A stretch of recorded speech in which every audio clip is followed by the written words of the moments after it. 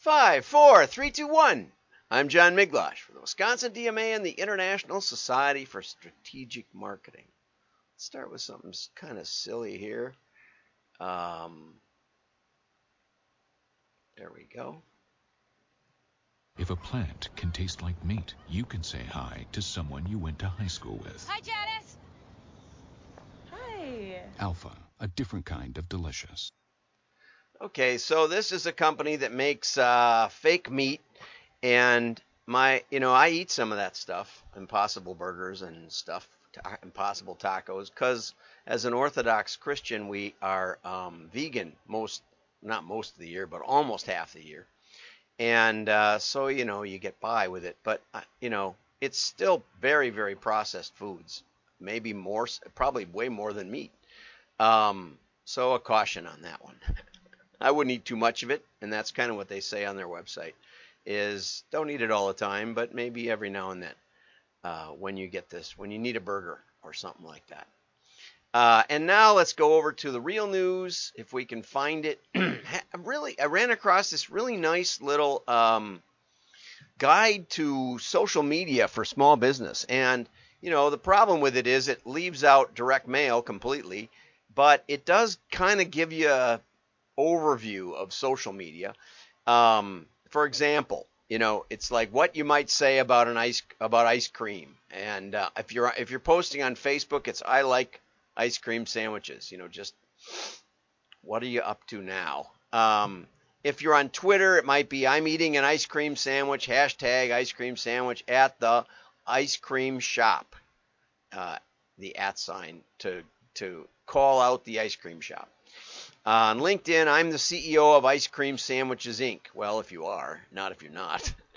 Instagram, here's a photo of my favorite ice cream sandwich shop. YouTube, here's my behind-the-scenes ice cream factory tour. Or Pinterest, the 10 best ice cream sandwich recipes. Now, I have to say, I am on Facebook most days for a little while. I try to close it so it's not spying on me the whole time, although I think it is anyway. I don't use the Facebook app generally. Instagram, I get on and talk to a few of the sailing channels that I watch on YouTube. I watch YouTube. I watch farming videos and sailing videos. Not a lot of business, but my show is up there every day. So if you want to check it out over there, I also, if I botch up the recording, I do edit it, and so YouTube is a little better. Twitter, I use to DM some people that follow me. I wrote Scott Adams, as I said I might, and asked him what Christina thought of the millions and millions of fake followers on Instagram. He said hers are all genuine, and I believe that. As far as she's concerned, they are. That doesn't mean they all are, because Instagram's full of fake bots. As I said, I was real, but I didn't follow 9,000 people that it had me do when my account was hacked. LinkedIn, I've been on since 2003. I would say I'm just starting to really understand LinkedIn a little bit. And that's my first take on social media. Don't be posting ads on places you're just not familiar with, because there's a sort of a culture to each different social media platform. Which channel should you start with? The one that you're on the most, the one that you're most familiar with. For example, Pinterest, I'm not on Pinterest much at all. I got an account right away. I do that. I got an account on Twitter right away when it came out. Get help. If you're not on the channel, work with your style consultant or someone that is. But this social media playbook is 17 pages, and it's a nice start if you're not really up on social media. I'll put it up on the WDMA show notes today, and if you subscribe to WDMA.org, just go over there and hit join, and you can subscribe for free. I don't always say that every day, but that's the case. And you get access to the show notes every day. I put my articles up there all marked up. And so like today, we'll mark this one up, and that will be in there, and you can verify that I did it. That's how it works. Okay, let's get over to Ellen up in Minnesota. Ellen Coleman sent this to me and said, duh. Anybody in direct mail would know this right away. It says, and what I thought was interesting right off the bat was the title, Poorly Performing Email Creatives Well, creatives to me is the people that write the email, not the creative content. But anyway, poorly performing email creatives, maybe they should be fired. Anyway, they might not be. It might not be bad content. Okay, and here's why. And basically, James Glover says, and he has an email company that does segmentation. There's a constant trial and error process. And the way it works, as I understand it, and I'm not an email expert, but it makes them reaction based rather than predictive. And the reason seems to be that we send an email to customers, analyze the performance, rinse and repeat, use the results to help get better at sending the right content in the future. What's the problem with that? It's like asking, is the golfer that shoots 73 better than the golfer that shoots 85? I asked my golf client this, and he said, well, it depends. I said, right. My best round ever was a 73, and Jack Nicklaus's worst PGA tournament, he shot an 85. Am I better than Jack Nicklaus? No. My friend said, well, yeah, you got to play the same course on the same day. You got to go head to head. I said, I know. That's the part that's missing in most digital testing, right? Where's the control? So send your best email to some of the people and your new email to some of the people, and then you get an incremental lift or decline based on something. At least you have a control. It doesn't make it foolproof, but at least it gives you a starting point, right? And if you want to know if your creative is actually having impact, send nothing to someone. That's called the holdout test, and see what their performance would be on its own with just the cloud of your digital ads and the cloud of your wonderful website, and maybe you do some mailings, and all of that is background noise in the test, because it's to the same basic audience the same day. Now, James makes the point that maybe, and here's this down here, and again, get the marked up version. He says maybe if you were highlighting children's clothing, here he's got the overall performance is a 1.0, which makes sense.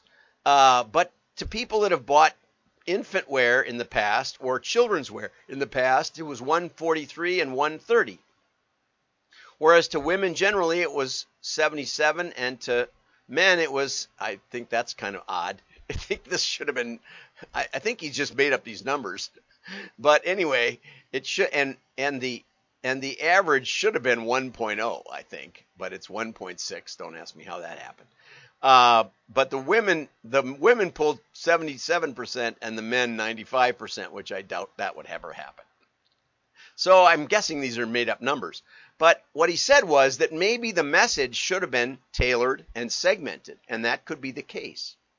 Now, when we do machine learning in cataloging, we have, for some clients, up to 500 variables. The problem with this analysis is this great analysis after the fact, but what you really want to know is what would have happened had we mailed it according to other variables. What about age? Maybe age alone was enough. Maybe our customers that are under 40 are going to do better, male and female, with children's wear, maybe, right? Or maybe, as was the case with American Girl dolls, maybe over 65 would do the best, because that's the grandparents, especially if you're offering expensive, maybe period dresses for little girls or something like that. The grandmas will go for that. Maybe even the grandpas will. And but the parents are like, oh man, I'd never spend that much for a party dress. Okay. The trouble is you don't know which variables are going to have the most impact. And so rather than try to decide ahead of time what variables matter, what we do is look at the historical, and we have 500 variables, and we can choose from those. And it's a much more effective, it's sort of like testing on steroids. But it also gives us essentially control variables where we can look at the people who were given the offer and didn't fit that cohort.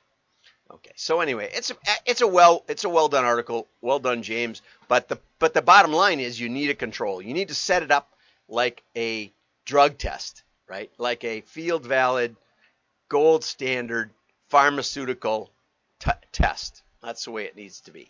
Okay. And at it says it's time to measure return on creativity, ROC. ROC, return on not investment, but on creativity. And again, same idea. He says measurement, we tend to measure and be hyper granular. I tried to find a definition of hypergranular and I could not find it. The best I could find was a little, in parentheses, unaccountable. Particularly true in digital media, unaccountable evaluation and test and learn cycles. Again, you're playing different golfers on different courses on different days and trying to draw conclusions. And there are some conclusions that could be drawn from that over a body of work. Over enough tests, you could figure out that, yes, in fact, Jack Nicklaus is better than me.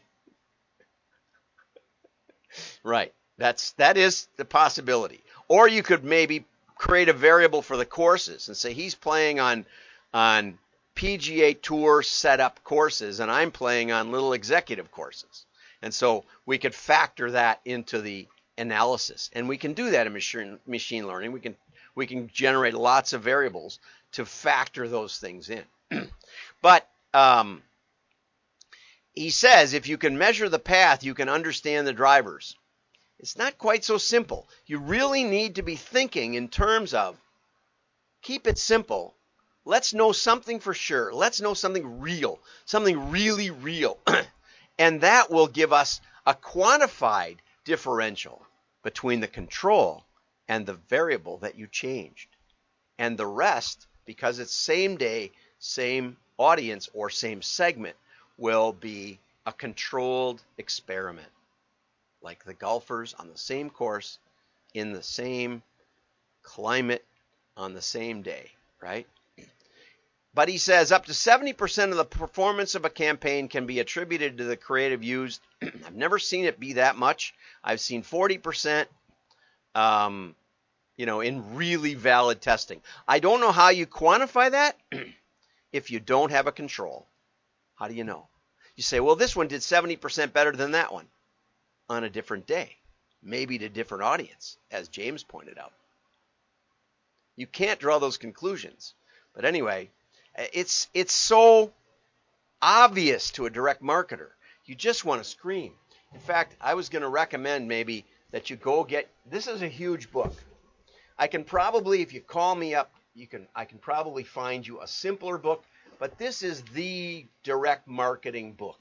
This is the one that tells you how it's done in detail. So, I have smaller books. I have a lot of books. You might want to start with this one, which is about turning data into money. And it's not as easy as everybody thinks. But these things are painfully obvious, as Ellen was kind of mentioning. Okay? And here we go. Yeah. Can math inform creativity? You can build 1,000 variables and then test creative elements. The more segmented you get, that's what I would say to James. He says, well, maybe that offer didn't go to the right person. If you're going to go to the right person, you need to go door to door. Those days are mostly done. The door-to-door salesman can test offers, can test closes, can test the reaction of the prospect and vary his pitch to that person. And that works. But in marketing, we're generally looking at trying to sell more than one person at a time. That's the fallacy of one-to-one marketing. We're not looking for an offer that works for one person. We're looking for some place where those things cross, where we can find a segment that we can offer something that resonates with them.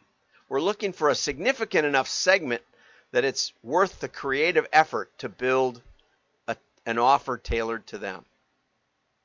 Does that make sense? Right.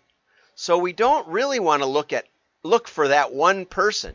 Say, well, this would have been a great email if we would have just sent it to that person that did order. Yeah, that's circular. Doesn't work. It's not predictive, as James pointed out in the beginning. So the other good point here is that testing should be an always-on activity and not a luxury. The first thing I learned, the first day I went to work with Vic Hunter, was always test something. And by that, he didn't mean try something new this time. He meant isolated causal variables. Now let's get over to this one from Michael Plummer. Why direct mail still works in a digital world. And this was from Forbes, which was great. You know, it's always great to see Forbes talking about mail. It says basically that mail is newer than you might think. Americans are looking for experiences, and direct marketing continues to deliver a tangible alternative for people who are in digital overload. And what's good about this is Michael is the head of a company that does new mover packages. And so when you move into a new town, it's got a flyer, or it's like a Valpak, but it's got an offer from the local dentist or the local doctor, clinic, or chiropractor. It's got something maybe from the local pharmacy or something from the village library. You know, I'm not a new mover. I haven't moved in 33 years, but direct marketing can send a message that stands out and engages customers by offering an offline sensory experience in our digital world, right? And very effective. Then he talks about some of the obstacles for getting into direct mail marketing. Frequency, how often do you mail? You know, I've talked about this before, but Jack Miller, I was on a private company meeting one day, and Jack was talking about how what really made Quill take off. Jack was the founder of Quill Corporation. He said in the 70s, inflation was going crazy, 20% inflation. And so we would produce a catalog once a year, and all of our prices were obsolete, you know, and were 20% lower than the rate of inflation by the end of the year. We were just getting killed on our margin. So we decided to put out flyers instead, smaller catalogs that we mailed monthly with up-to-date prices, you know, with just a month price guarantee and not a price guarantee on the annual. And we thought people would get very annoyed with us. And what we found was that it changed the game entirely for us. People started thinking of us as their regular supplier for office supplies, rather than thinking of us as a last resort when they couldn't find it locally. And that was what really launched their business. So, you know, if in doubt, probably try mailing more. That's probably generally a good solution. And I was talking with Joe Sita just the other day, because I didn't mention him by name, but anyway, Joe's still around. And Joe used to have a jewelry company that also connected their jewelry with a sweepstakes offer. And at one point when I was working with them a little bit, they were mailing customers, I think more than 52 times a year, more like 75 times a year. Their very best customers might get 2 mailings in a week. And anyway, whether that's good or bad, I'm not sure. You know, several states basically shut it down, saying he was taking advantage of people that didn't understand his offer. I'm not sure that's true, but you know, he had a bit. It wasn't that the business failed. It was that you know, state attorney generals shut him down, and it got too expensive to fight. Up-to-date lists, always a challenge. Again, the list business is an art in itself. You want to maybe talk to somebody who knows the list business. I always use list brokers. It's a cheap insurance to know what's going on behind the data card, as they say. Now, whether you know this or not, I've been a marketing consultant for 40 years. Coming up in September, it'll be my 40th anniversary. And if you want to stick your toe in this, I'd welcome a call. I want to encourage you to give me a call. I won't send you a bill right away. We'll talk first. Have a great day. Like and share. Your friends will know you're smart. Go over to the WDMA.org and subscribe.